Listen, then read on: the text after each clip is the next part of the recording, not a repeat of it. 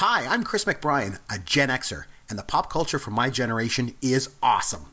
And I'm Yancey Eaton, a millennial, and the pop culture from my generation is dope. Episode 76, The Goonies Movie Review.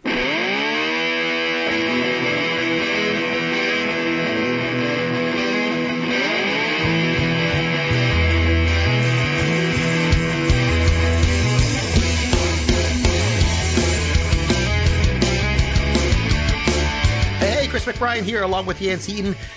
Yancey, it's Pop Goes Your World. Speaking of Pop Goes Your World, you got a present today, I understand.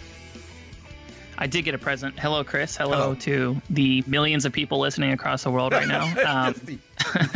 The millions of listeners that we pull in every week, yeah. Yep, millions and millions. We demand quite the audience. But no, I did get a fantastic gift in the mail. You kind of stole the lead. I was gonna mention it, but you beat me to it.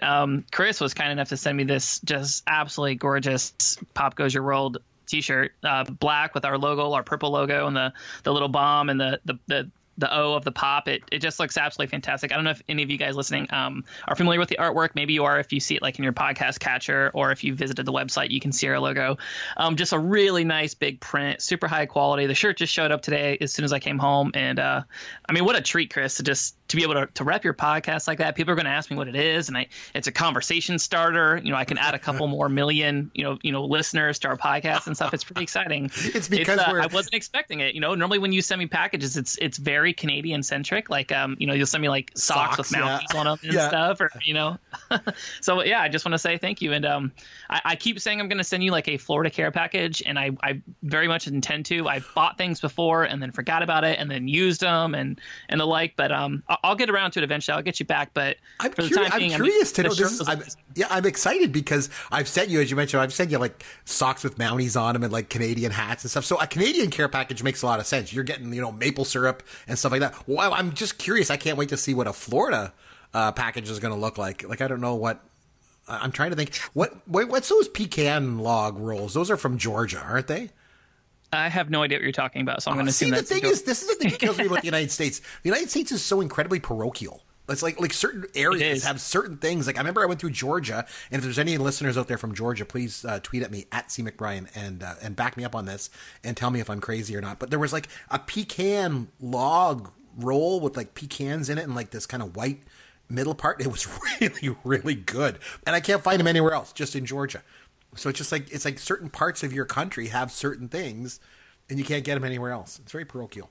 But, well, I'm sure pecan rolls are probably one of the more iconic pieces of Americana that you can possibly possess. So you've basically experienced all that America has to offer, Chris. Mm-hmm.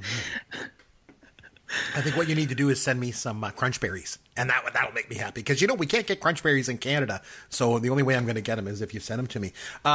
What's going on in my world? It's not really pop culture related, but I have convocation tomorrow. I'm just so excited.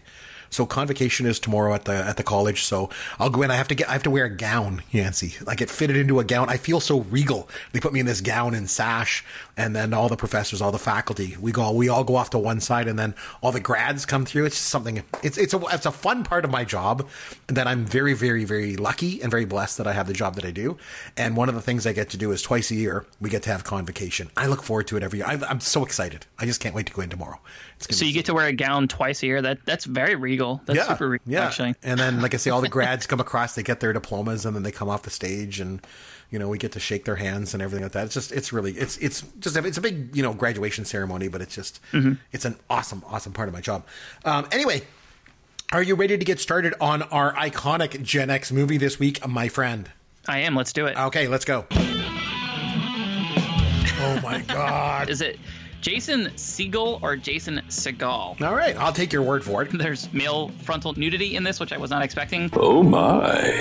Kind of artistic and actually really beautiful. You struggled with a lot of these, but like no problem getting Jason Segel's penis. By the way, have we ever had a show without mentioning Star Wars? Try to be juvenile with your 69 jokes.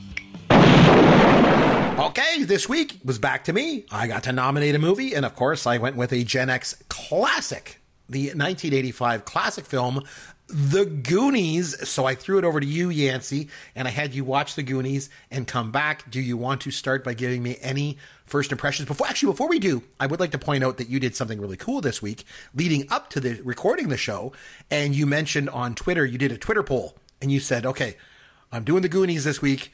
Everybody, give me a, what's your take on it? Grade the movie, A, B, C, or D. And I think the majority was A, right? But there was a couple D's in there. And as I jumped in the conversation, I'm like, I wanted to find out who said D, and I want to get them on the show. And I think the other comment that I made was, if Yancey says D, it's over between us. So I guess we'll start. As you can tell, I love this movie a lot. So let's start with you. You watched the Goonies. You're a millennial. Let me know, what do you think of it? I'm anxious. Okay, so to be honest, the Goonies, of all the movies you've ever recommended, there were a handful that I think I've seen once or twice, or maybe I caught parts of them. But, I never really immersed myself in the movies. I wouldn't consider them my favorites. Nothing even close to that. I mean, even like Back to the Future, which is, one of the more iconic, most watched films of the 1980s, I had never seen before in my entire life. So there are obviously huge gaps in my movie watching and stuff. But this is one of those rare exceptions where as soon as you recommended the movie, I was instantly in love with it. I love the idea because I've seen this movie probably 10 times, awesome. Which is a lot. And it's because I do love the movie. You referenced the poll that I did on Twitter. There was a good number of responses. There were some people that gave it a D, which I thought was a little surprising. The tweet said, I'm currently watching the Goonies in preparation for the next episode of mine and Chris McBrien's Pop Goes Your World podcast. Grade the movie. 49% gave it an A, 31% a B, 10% a C, and then 10% a D, which, there were several dozen people, over 100 votes were cast. And the fact that 10% would give it a D, I found really surprising. And I kind of did a little bit of a deep diving and, went on various sites. I went on IMDb and, I was on Reddit, just kind of like seeing what the general consensus was on this film, which isn't something I normally do, but I was caught off guard by that. And the reoccurring sentiment that I see from a lot of people that are down on the movie is that they feel that either the acting is so over the top and all the dialogue is just a bunch of kids talking over each other. And they also seem to think that you would enjoy this movie more if you saw it as a kid versus seeing it for the first time as an adult, which I guess that's fair. I don't know how much that holds water just because I did see this when I was younger. And, there is that certain level of like heightened like nostalgia to it. How old were you when you saw it, out of curiosity?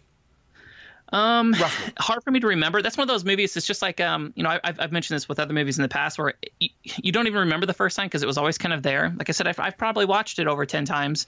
I know I was young. I know I was maybe 5, 6, 7, the age when you actually start remembering things. And, I just remember being completely enthralled with it, just taken aback. And, there's so much imagination and, there's so many different themes that it touches on, like things that you would enact with your brothers or your friends and, pirates and looking for treasure and, forts and booby traps. And there's so many different elements that it brings in of, like a kid, especially boys, not to discredit like the, the female girl experience, but I was just really surprised that there, even though it was a small minority, that some people were actually down this movie. And I guess age and when you were exposed to it has a lot to do with it. But what do you think about the poll? And I mean, that sentiment in general, do you think it's more of like an age thing and when you were introduced to it? Yeah, it was interesting because I did read some of the responses to the poll, and I got, a lot of that too. A lot of people saying, this movie is like something you loved as a kid, and then as an adult, you realize it's dumb, or it's important when you saw it. If you only saw it as an adult, you're not going to like it. But if you saw it as a kid, you're going to like it as a kid and then think of it fondly as an adult. And I don't know. I disagree with it a little bit. I think my biggest thing is, okay, so let's first of all address the age thing. So if you see it, let's say as a 10-year-old, let's just say, just to put a number on something. So if you see when you're 10, my biggest fear is that, if there's a difference between seeing it as a 10-year-old in 1985 versus seeing it as a 10-year-old in 2015. Because 10-year-olds in 2015 have a different expectation when it comes to movies, in terms of CGI, in terms of, production values and things like that. So I'm always worried that, somebody in 2015, for example, would watch that movie for the first time and be like, oh, this movie's, it's dumb. Like it's, like it's cheesy. The special effects are not very good and all that kind of thing. But I have a 9-year-old son, and I have him watch all these movies because, that's what I'm like. I love Gen X stuff, and I feed it to him, and he loves it all. He loved the Goonies. He absolutely loved it. He just thought it was just the greatest thing. So it didn't matter to him that it didn't hold up to the same, production values of, say Jurassic World or something like that. But it didn't matter because it's enjoyable. So from an age point of view, that's always been a concern I have. That millennials watch these old movies when they're young and they just have different expectations. So I'm glad that, for the most part, I don't think that's the case with this one. But also the other age thing that I will address is if you only ever watch this as an adult, I still think that you would like it. And here's why. This takes me into another point, and I'm going to go into this. To me, there's two reasons why this movie is very special. One is personal and one is general. Okay? I'll start with the personal one first. Is that okay? Yeah, sure. You cool with it? So I mentioned this before, but I just want to bring this up again. I actually went to see this movie in the theater in June of 1985, and I went on a date. I was 15 years old, and I took a girl on a date to see this movie. And the thing was, we went on a date, went to see the movie, and she never spoke to me again. And in fact, her friend, I remember she wrote in my high school yearbook. And by the way, as an aside, Yancy, do you millennials do that? Do millennials write in each other's school yearbooks? Do you even have yearbooks? You think we're like monsters or something? Yes, of course. I don't know. Maybe you just it was online. You know what I mean? Your thing's online. So we just post on each other's MySpaces. We don't even sign here. You just text each other something. So at the back of your high school yearbook, there's always a bunch of blank pages where people would write things and sign it and stuff. Anyway, my point is that the girl that I took on a date to see the Goonies, her friend.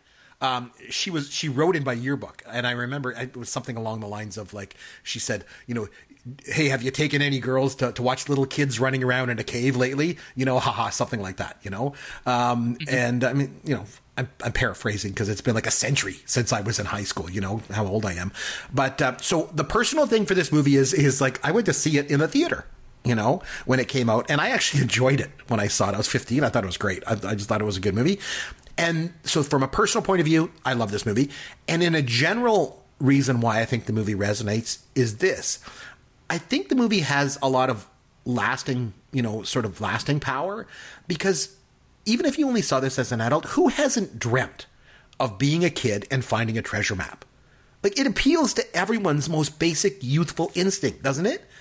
I mean, going on an adventure and looking for lost treasure. I mean, who hasn't dreamt of that? Whose inner child hasn't, aspired to doing that? I mean, it's why Stevenson's Treasure Island is such a favorite of children for generations, even though it was written, 400 or 500 years ago. Treasure maps and hunting for treasure, it's incredibly fun. And it's something I think everyone wishes that they could have done as a kid. So I think this movie basically brings out the kid in you when you watch it. So even if you watched it as an adult, it still brings out the kid in you. Does any of this make any sense to you? It does make sense to me. Like I said, I can't be completely unbiased in it because I was introduced to this movie as a kid, but I agree with that notion where it's there's that part where we're all basically just we're kids who can shave or we're kids who can drive cars.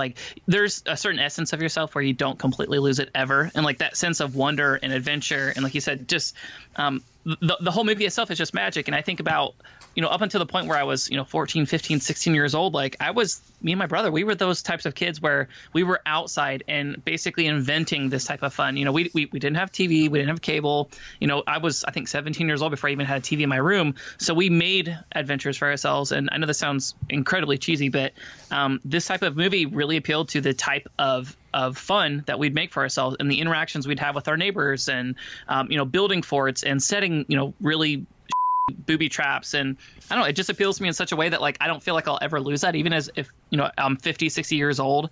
I think it still touches a part of me. And, whether that's just overt nostalgia or that's just acknowledging kind of your inner child, I guess. I don't know if that's the same as nostalgia, but I definitely understand what you're saying.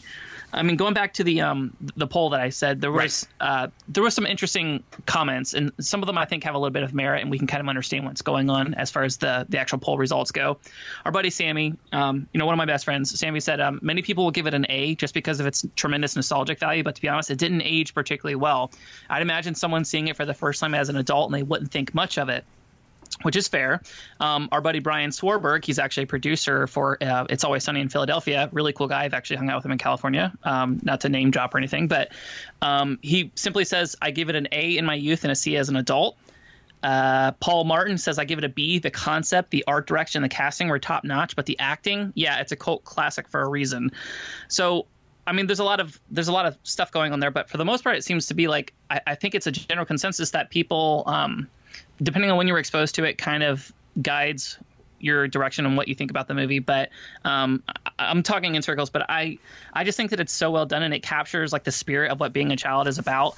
And, you know, all the critiques that you see about, you know, the plot and the casting and just people constantly talking over each other and just incoherent dialogue and, you know, 4 or 5 lines being said at once.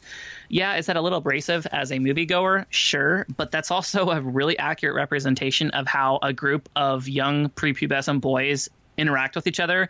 It's not, you know, it's not scripted. It's not one person waiting their turn and then the next person talking and then there's a rebuttal and then there's some sort of every conversation makes sense and it's cohesive and there's, you know, an argument and a counter argument. That's not how boys interact with each other. Like, it's literally what you see there. It's chaos. It's a bunch of people talking over each other. It's yelling. It's screaming. It's being hyper emotional. It's excitement. I don't know. It's hard for me to. It's hard to me to put myself in the place of other people and how they feel about this movie, just because I am so emotionally attached to it. But in the same sense too, like, so many people had different opinions of it that I wonder if this is one of the more polarizing, you know, albeit it's super popular, but one of the more polarizing movies to come out of like that Gen X period. I mean, what do you think about that? Like, you know, you grew up, you said you were 15 when you saw it. Was it more of a, was it like a smash success whenever it came out, or were people kind of mixed on it like they are now? I mean, how has this movie kind of changed from whenever it was first introduced to its reception now? I mean, can you talk on that for a little bit? Yeah, it was quite popular when it came out. It made quite a bit of money, and, you know, it made, you know, in terms of the money that it cost to make, and then the money that made at the box office, you would say that it would be a hit.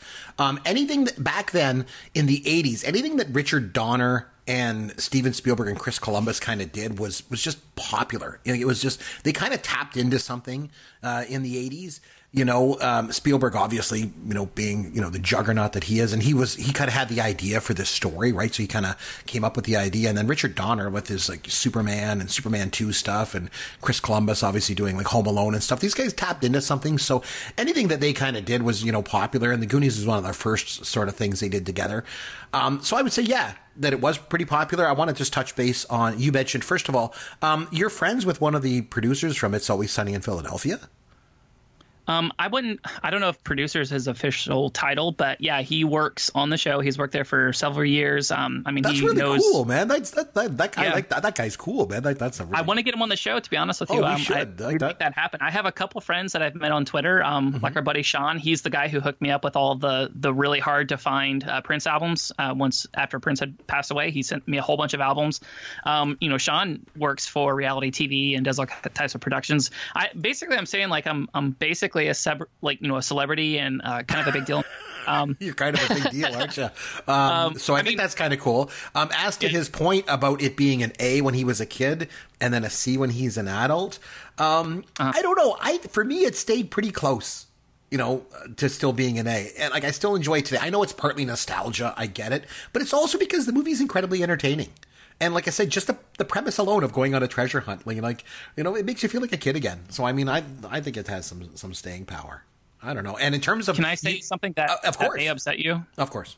I think this movie is infinitely more entertaining than Raiders of the Lost Ark. Yeah. Well, I mean, I can see where you're coming from in terms of entertainment, but in terms of pure movie making and pure movie magic, Raiders of the Lost Ark is on a different plane. The opening scene alone, as I mentioned before, and this is not to get into like Raiders, but that opening scene in Raiders, that should be taught in film school. That is how you start a film. It's big, and then bring the pacing right down. Let the audience catch their breath. Start to set up the story again. I don't know. Raiders is on a different level in terms of movie making. This movie is entertaining and it's a lot of fun to watch. And as I've said before, that's a big plus for me. Anytime that a movie's a lot of fun to watch, I usually tend to enjoy it. I love going along for the ride in a fun movie, and this movie is fun. But in terms of movie making itself, as an art form, Raiders of the Lost Ark is on a totally different plane. That's just my take. But that's fair. You mentioned about how one of the, I guess, quote unquote annoying things maybe in the movie is that, the kids are talking over each other and there's all this dialogue that's kind of layered and going on all at once. But, for me, it gives it almost an improvisational tone to the film.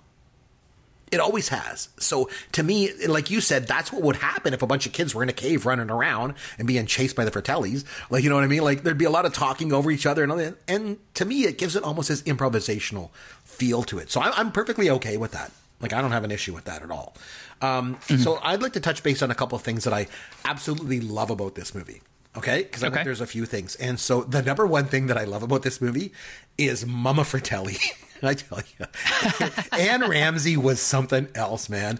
Like she was also in a movie called Throw Mama from the Train. I don't know if you've ever heard about that. Have you ever heard of that movie? I have not. No. It came out 2 years later than this. It came out in '87, and it was basically a rehash of Hitchcock's Strangers on a Train. And she played Danny DeVito's mother in that movie, and she was nominated for an Academy Award for Best Supporting Actress for Throw Mama from the Train. She lost out to Olympia Dukakis from Moonstruck. Major Oscar mistake, in my humble opinion, by the way.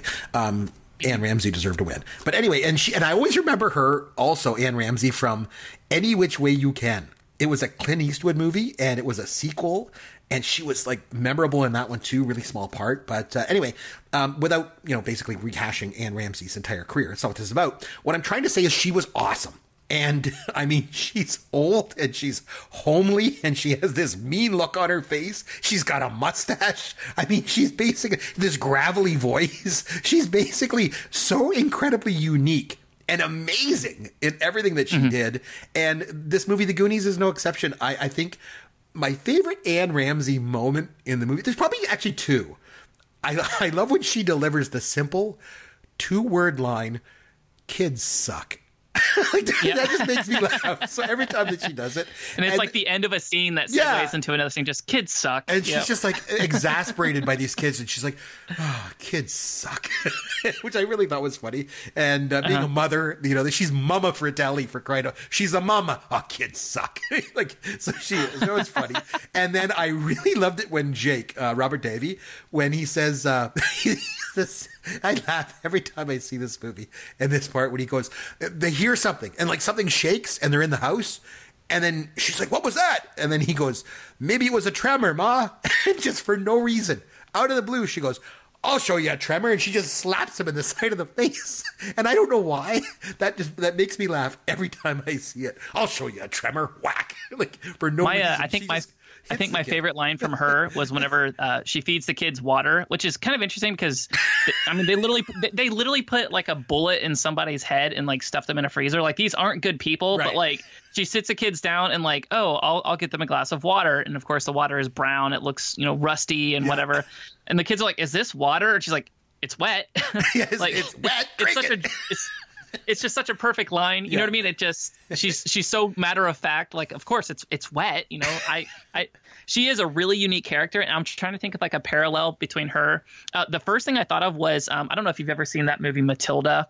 No, it came out maybe 10, 15 years ago, but there's this woman who she's like the head of this private boarding school, and she's an absolute tyrant. It's kind of similar to that, but this woman she pulls it off so much better, and she's such a quirky character.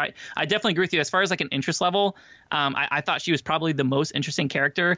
The sons, are they sons or are they her brother? Or no, those are her sons. She has 3 sons. Because she's got the 2, Francis and Jake, and then she's got Sloth, right? So she has the 3 sons. She's a mama. She's Mama Fratelli.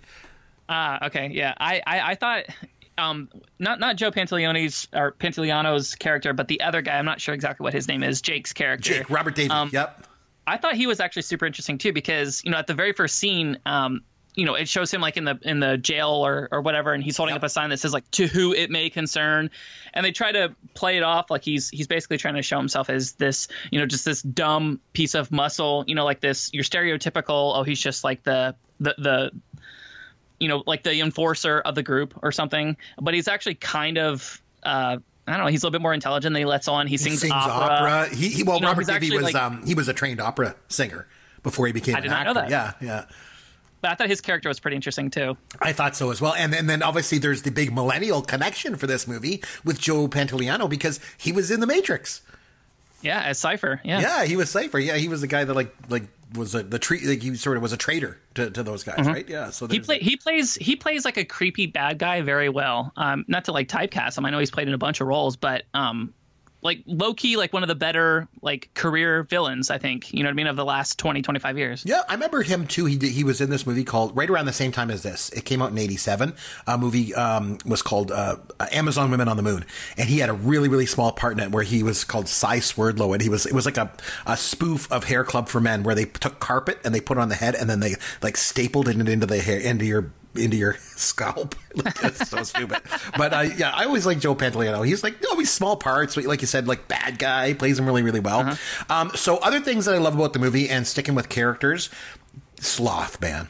I mean, what's not to like about Sloth? Like, he's such a memorable character. If you remember our old Dear Mr. Fantasy podcast, I used to call our producer Sloth. Do you remember that? Mm-hmm. And one of the reasons why is because I think somebody at one point had said, "Hey, I really like your podcast. The production values are really good. Who the hell produces this show? They must be great." And I said, "We never hear from this producer. Like, you never hear the guy talk. You never hear you don't mention his name."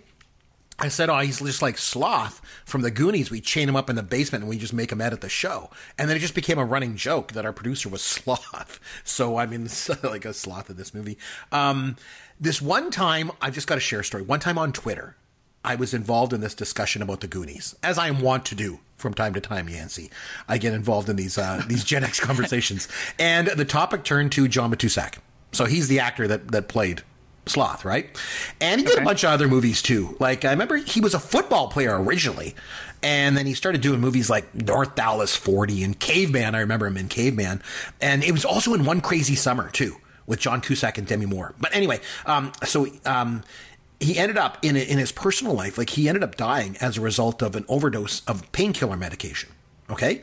So anyway, I'm in this Twitter conversation and we start talking about the Goonies, and somebody's talking about John Matuszak, and then somebody mentions how, he overdosed on painkillers. And I just made a comment and I said, well, he probably was taking the painkillers because of his grotesque physical deformities. And people went nuts. Like, people were going crazy. They're like, are you kidding me? That was just makeup for the movie. That wasn't really him. And I'm just kidding. People on Twitter go crazy, I tell you. But I was just making a little comment, that because he was deformed. Of course, I know he's in makeup, But anyway, I love Sloth. I love Sloth. I thought he was good. I like how Chunk becomes his friend. Like, basically, they're like kindred souls because they're both different. You know what I mean? And they're outsiders. Obviously, I like it when Chunk meets him for the first time and shares the Baby Ruth chocolate bar with him. And then Sloth kisses him. Remember that scene? I was actually doing some research about the movie, and I saw, and I was reading out like quotes or something like that. And in that scene, when he gets kissed, Chunk is obviously like repelled by like Sloth's horrifically bad breath, right? His teeth are rotten out, for crying out loud, right? And I used to always think that scene, because I've seen the movie a zillion times, and I always thought Chunk says to him, "Oh man, you smell like fish heads." And apparently I misheard it all these years, because apparently he says, "Man, you smell like Fizz Ed." I don't know. I think the internet is wrong. I think I'm right on this one. I think he says fish heads. I don't know if you remember the scene I'm talking about, but not specifically, no. But obviously Sloth, you like the character? You thought he was pretty cool? I thought it was cool. Like in a lot of movies, whenever there's kind of like a character where you find him kind of quirky and endearing, I'm always left wishing that they made a bigger part of the movie, or that he had more lines, or that he interacted with the entire group of kids more. You know what I mean? I kind of wish that for Sloth, because I do think it's kind of just a really unique kind of character that you don't really see a lot. So I'm a little down on that aspect, that like he wasn't utilized more. But I love Sloth. It's kind of hard not to. I like the fact that he's just he's basically just like a big baby. You know what I mean? He's he has like the mental aptitude of like a dolphin or something, but he's just endearing and loving. And the fact that him and Chunk basically like love each other at the end, I think is kind of, it's kind of cool. It's kind of cheesy, but yeah, he's just a neat character. There's a deleted scene in it too. I just wanted to bring up where they had, when they go down the slide and then they fall into like the water, and then they turn around and they see the ship for the first time. So by the way, too, just as an aside, when they turn around and see the ship for the first time, that was the first time that they were actually seeing the ship, the actors themselves. So what Richard Donner, the director, did was he didn't show them the ship. They recreated the whole ship. They built this ship, and they didn't show the kids. They brought it in, and then they had the kids turn around and look at it. And so their reactions would be like more realistic, more improvisational, right? That's and pretty cool. One of the problems was a lot of them swore, holy and stuff like, so they had to cut it out, and then they had to go back and reshoot it again, with them, doing it without the swear words in it. Anyway, so that was one thing they did in that, when they were in that, it was like, I don't know, like waist deep water. You remember? And then the pirate ship was there, and then they went out to it. Well, there's a scene there when they're swimming out to it, and an octopus comes. And like this big octopus comes and attacks them, and then they're fighting all this. Anyway, they cut out the scene because it just didn't really have much to do with the story, and it just didn't really fit in with the pacing of the film. Mm-hmm. But then at the very end, and I always wondered this, and it wasn't until I kind of dug a little bit deeper and kind of found out, because I was always wondering, like, why does he say that?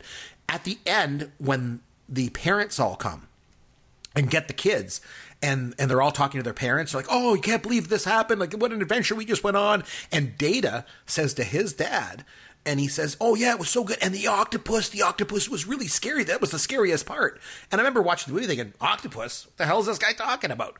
And that's when I found out there was this octopus scene anyway. But just want to throw that out there. Another character I want to mention, of course, one of the greatest characters, in the film is Chunk. So do you like Chunk? What do you think of him? I don't know if he's my favorite character. It's really hard to judge them as like standalone characters, because I think the ensemble in itself and how they interact with each other is kind of a character by itself. I think as a standalone, none of them are particularly strong. If I don't know, that kind of sounds like a cop-out answer. Chunk kind of grates on you a little bit, especially towards the beginning, but he is kind of endearing towards the end. I don't know if I had to rank the characters. I guess Data is my favorite. I don't know, from like the boy standpoint. It's hard for me to parse them individually, but I mean, how do you think that fleshes out as far as like the most interesting or most compelling characters? Or I mean, do you have a favorite, or is it like far and away just Chunk? Oh, I don't know if one of them is my favorite. I guess I like Chunk for a lot of reasons. Not least of which is the actor himself, Jeff Cohen. This is his only movie credit. He was in this movie, and that was it. He did a couple of TV shows after that, like he did an episode of Family Ties and stuff, but that was it. Never acted in another movie again. And in fact, then went to law school, and he became an entertainment lawyer in Hollywood. So he kind of stayed in the business, sort of. But this was it. This was his only movie that he ever did. There's some scenes, though, with him in it that are just so good. Remember when the Fratellis get him, and she's threatening to put his hand in the blender, and they're like, tell us everything. We ought to know where those kids are. Tell us everything. And he's like, everything? Is like, yeah, everything. Start from the beginning. And then he starts going into all the things he did when he was a kid. Remember, he's like, in third grade, I cheated on my history exam, and then I was in the Hebrew school play, and I glued my uncle's toupee on my face, and I played Moses in the play. All this, like, I don't know, he's pretty good. And then the other scene that jumps out to me with him is when he calls the cops, and he's like trying to like report on the Fratellis, and then the sheriff says to him, oh, yeah, whatever. Yeah, I'm sure this. Yeah, let me guess, right? This is just like that prank about all those little creatures that multiply when you throw water on them. And it's just like a nod to Gremlins, which was Spielberg's other movie, right, at the time. Which reminds me there's a couple other Easter eggs in this movie, which I'll just stick a pin in and we'll come back to some of those. But no, I thought Chunk was pretty funny, Pretty funny. I guess, maybe the scene when they're like the truffle shuffle, everyone loves that, you know what I mean? But it's like they're kind of just making fun of him because he's fat, right? I mean, that's kind of silly. But I don't know. I thought, yeah, Chunk was probably good. You like Data, though. Why did you like Data? Just because he like doing lots of inventing and let's kind of... I found Data's dialogue kind of hard to understand at times. That's the only thing. Oh, yeah, for sure. I mean, I think just as like an individual character, I think he's the oddest and the most interesting. But with Chunk, I think the single most compelling thing about his character was the fact that multiple times the other boys use him almost as a prop. Like whenever they're looking through the framed photo of the map, he literally hands him it like, hey, Chunk, hold on to this, knowing that he's going to drop it. And basically he's the one to blame for it. It's they do that multiple times where it's like, hey, Chunk, come here. Or, hey, Chunk, look at this. Like, they know him so well and his tendencies that he literally becomes like a prop in the movie. And I thought that was just kind of a neat thing that you don't normally see. I'm trying to think of the other characters, but well, what about Mouth? So Corey Feldman, and I have a question for you as a millennial. What was it like seeing Corey Feldman as a young teenager? You've probably only ever seen him on like reality TV, right? In the millennial generation? Right. Honestly, it was kind of sad. It's funny that you would mention him. It's sad because like you hear all these stories coming out about how for years he tries to talk about sexual abuse that had been put on him and other people that he knew, like working in the industry. And for literally decades, people basically ignored him or thought that he was lying or just turned a blind eye. And now he kind of has some mental problems and he is emotionally disturbed. And there's been multiple attempts at him to try to to basically resurrect his career and stuff. And he was kind of ruined by that. So it was weird to see him at this age where, he was just a kid. All the quote unquote crazy stuff that he had done for the last, 15, 20 years, this was all before that. So it's kind of like seeing him like at his most, I don't want to say pure form. It wasn't his fault that those things were done to him, but kind of sad as I watch it, like the entire time, like it almost becomes a distraction thinking like, knowing how much baggage comes with this particular actor, and most of it not self-inflicted, it's actually pretty sad. Mm-hmm. And he was actually like a pretty big star at one point. Like, I mean, there was him and Corey Haim. They were like the two Coreys. Like, they did a few movies together back in the 80s. They had quite a following of fans. Like, I never really liked them, but I did like Corey Feldman as Mouth in this movie, like when he's translating for the Spanish to Rosita the maid and he's making up all this stuff. Like, I thought that was pretty, like saying that they have marijuana and they're hiding all these sexual torture devices and stuff like that. I thought it was pretty good. And then of course the scene at the end when when the Fratellis take over the ship and then they're taking everything. And then she's like, "You're the one they call Mouth. You're awful quiet. What's the matter with you?" And then she reaches in his mouth and she pulls out that big long string of pearls. So, like there obviously had to be a reason why he wasn't. Yeah, why he wasn't talking because he's Mouth, right? But we usually talk about when we talk about these movies, we'll mention some quotes. Any quotes stand out to you?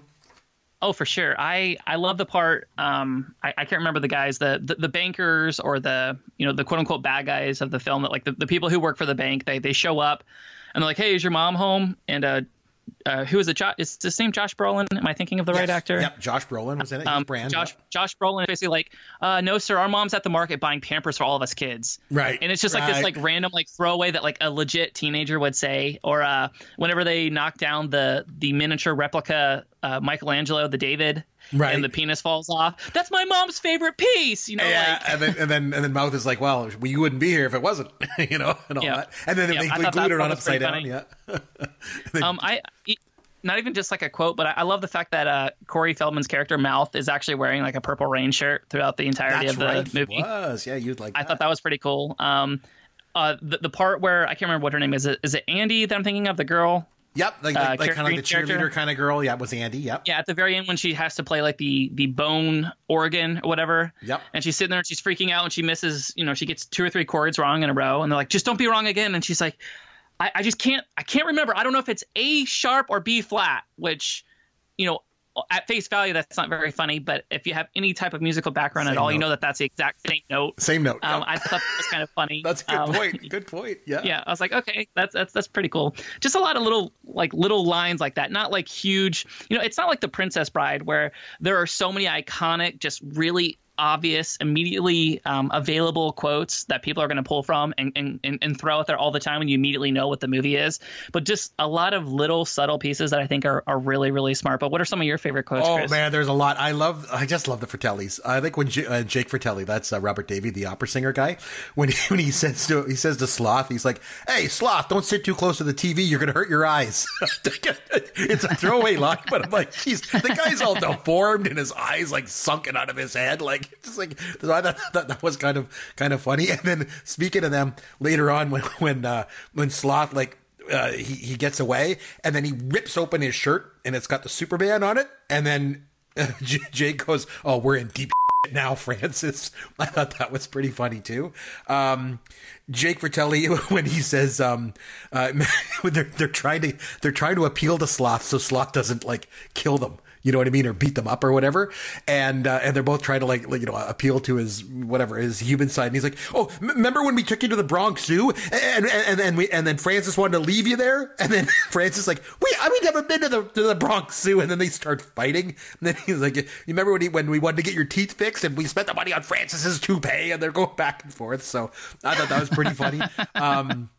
Like I say, I did like the parts about the Spanish translation. I thought those always stood out to me. And one it is kind of cheesy. It's kind of a cheesy line, but at the end, and you mentioned your favorite character was Data, and at the end when he's talking to his dad, and then he's talking in Chinese, and then they show the subtitles, and the dad is just like him. Because he goes to try and take a picture. Remember, he has this like camera invention that comes out, and then the film goes away. And he's like, "Oh man," he goes, "I couldn't take your picture." And then he says to him, he goes, "That's okay. You can't hug a photograph." And then he says, "You're my greatest invention, son." You're my greatest invention. I don't know. Which is probably the corniest line in the movie. Cheesy, but I don't know. The thing is, too, is that in that scene, a lot of those parents were the actual kid actors' real parents. So they weren't actors; they were the actual kids' parents that played in those scenes. I didn't know that. And also, just another little piece of trivia: when the two cops, remember the two cops come up on the little four wheelers down the beach, and there's the two of them. The one has a couple lines, and the other one doesn't have any speaking lines. The one that doesn't have any speaking lines is actually the director, Richard Donner. So they do drop a couple of Easter eggs, like even Sloth's Superman shirt. I mean, that was Richard Donner's movie, right? So I mean, they did drop a lot of those kind of things. Overall, you obviously enjoyed the movie. You've seen it multiple times. So would you give it a rating for me? I will give it like an 8.5. I think for that's what awesome. it is. Yeah, I think for what it is, as like it's purely designed for kids. The fact that it is still eminently entertaining as an adult, I'm just going to jump in. So let's do it like your poll. You had to do it like your poll. It's an A, B, C, or D. It's an A, right, for you? I mean, I guess an 8.5. That's an A. Most of the time, that would be a B. But it's just so rare that you give movies that high of a distinction. 8.5 is an A. You know. Yeah, I'm thinking more of like an actual like grading scale. Like if I got an 85 on my test paper, that's a B, Chris. Like you're a professor, you know this. I'm a professor. Maybe it's because in Canada, but anything over an 80 is an A. See, and that's why you guys can't compete with America in the global market. I'm just yeah, I know. I'm just kidding. Your schooling system is so good. I tell you. I know. We could talk all night about this. I'm just playing, but I would give it like an 8.5, which like in the hierarchy of movies, it's rare that you'd even see a movie get like an 8. You know what I mean? Right. I think it's very, very good. I think as far as like kids movies go, I think it is absolutely iconic. I mentioned some of the other movies that like I would hold it to. I put this in my notes, Chris. I want to make sure I just touch base on this very quickly. Watching back, it's been a couple years since I've seen this movie. Man, Stranger Things really pulls a lot from this movie. The Netflix series Stranger Things. Even everything like the mom. What's her name? Miss Walsh by Mary Ellen Trainor. Yep. So like the mom, she is so much like the mom on Stranger Things, where like she means well, but she's a little aloof. You know, she's like this like quirky kind of idiot mom. You know, not to be like disparaging or anything, but or like the what was the girl? Not Carrie Green's character, but the other girl. I'm trying to look up Martha Plimpton. Exactly, yeah. Yep. So, like, she is basically Barb from Stranger Things with the glasses, the way she does her hair, just like how she acts, and like she's kind of always like rolling her eyes, kind of thing. So many of these characters are like a direct parallel to Stranger Things. The one mom in Stranger Things too. I think it's I'm just trying to think of the characters. It's been a while since I've seen it. The teenage girl, and then the guy. Is it Mike? Is that his name in Stranger Things? Their mom, their mom reminds me of Miss Walsh too, like just with the hair and everything. So I agree with you. Like even just physically, like she looks like her. Yeah, and just the idea of like a pack of boys and like how they all have like these like really different personalities, but how they all kind of coalesce together. They have these adventures. It's such an obvious homage to it. Yeah, I just thought it was like really cool. It's really hard to use stuff like this from other movies and not just be like a blatant ripoff. But it kind of made me reappreciate Stranger Things even more, because they were able to kind of like tip the hat to like movies like The Goonies without completely just basically plagiarize them. But I just thought that was really interesting. I read somewhere that, and I should go back and take a look at this. I read somewhere that in Jurassic Park, the original from '93, you remember Nedry? Remember Wayne Knight's character, Newman's character? Yes. Newman. In multiple scenes in Jurassic Park, the clothing that he wears, every outfit that he wears is an homage to Goonies character. No. Yeah. I read that somewhere and I saw it on Twitter. Like the one time he wears the Hawaiian shirt, like chunk, with the jacket over it, and he wears a couple of other outfits, and they're all homages to Goonies. I don't know. I gotta have to take a look at that. That's pretty interesting. Yeah, I'll have to see it again. Yeah, I would give it. You give it an 8.5. I'd give it an 8 for sure. Like I said, I think movies like Raiders of the Lost Ark were better films. But in terms of just a lot of fun, it has a huge place in my heart. My son is 9. He's seen it multiple times and loves it too. He absolutely loves the Goonies. He was like, "Oh, what are you and Yancey going to do on the show this week?" And I said, "We're going to watch the Goonies, or we're going to talk about the Goonies." "Oh, can we watch it again? Let's watch it." So he was all excited. He got to watch it. Like he really likes this movie a lot, and it just reminded me that it does kind of transcend generations, and that it is. I just love being able to share these movies from my youth with my children, and I'm sure you will someday too, Yancey. But you'll be sharing like Interstellar with your kid, and you'll be boring them to death. So you'll bore your freaking kids to death making them watch that crap. But no, overall, I can say I give it an 8 out of 10, and I thought it was really, really good. So I'm glad, Yancey. I'm glad that you like this movie a lot. It's good because it is a Gen X staple. There's no question. It is definitely one of the big sort of tentpole films of Generation X, and this is one of them. So speaking of generational films, it's now the time of the show for you to give me a movie to watch next week. What movie will I be watching? Pray tell. So I don't know. I feel like we can go either way with this movie. I most of the time I know that you're not going to like a movie ahead of time, and maybe that's just because I'm an and I still pick it. But the movie we're going to watch is from 2013. It stars Chris Evans, and it is called Snowpiercer. What? Snowpiercer? Snowpiercer, yes. It is a very interesting movie. The plot, I'm telling you, it's one of its. I'm googling this right now. Movie. I'm googling this right now. Snowpiercer. Oh, yes. Jesus. This is one of those movies, Chris, where I watched it. I just happened to stumble upon it on Netflix. Okay, so let me just read this. Survivors of Earth's second ice age live out their days on a luxury train that plows through snow and ice. And great, another dystopian future. It's crazy, movie. Right? Oh man, it sounds crazy. It sounds like a straight to DVD type movie.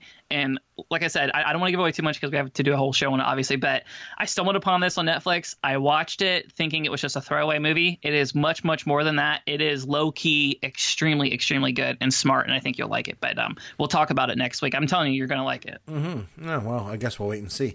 I guess we'll come back next week and we'll do Snowpiercer. Oh, I can't believe I have to watch this movie. The torture you put me through, young man. Then be honest, I've never even heard of that movie before. Well, that's why we do this podcast. Exactly, to expand your horizons a bit, right? Expand my horizons, and I'm looking forward to the opportunity to expand my horizons. Until then, this is Chris McBrien for Yancey Eaton saying thanks for listening to Pop Goes Your World, the pop culture podcast for the generations. Thank you for listening to the Pop Goes Your World podcast.